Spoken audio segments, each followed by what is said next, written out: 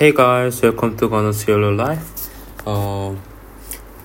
Continuing last episode, I'll be reading 1 Kings chapter 28 to 37, and I'll be sharing what I learned here.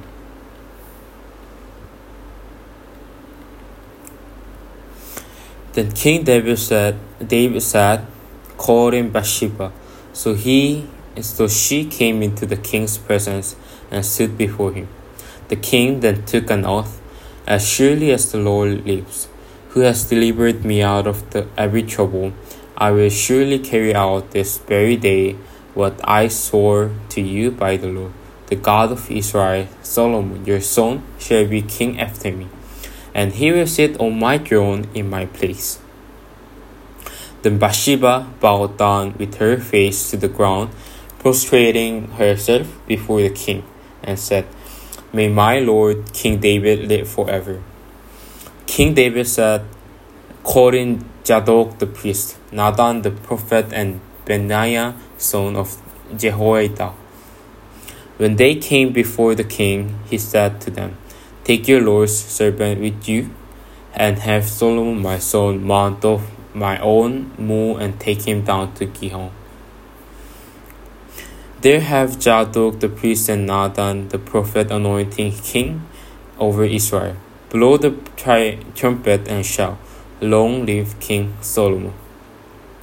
Then you are to go up with him, and he is to come and sit on my throne and reign in my place.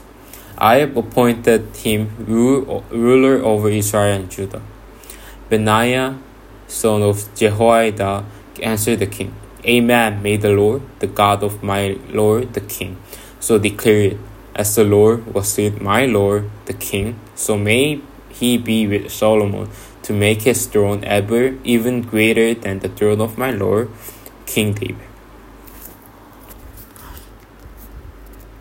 So here, King David, King David and Bathsheba decide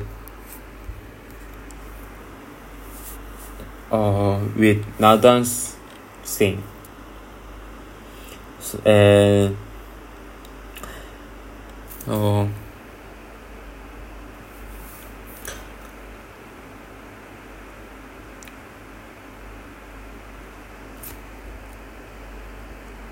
So in this scripture, David chose Solomon to be a king, and so he prayed to God to bless Solomon and Israel. Yes, thank you for listening. Thank you.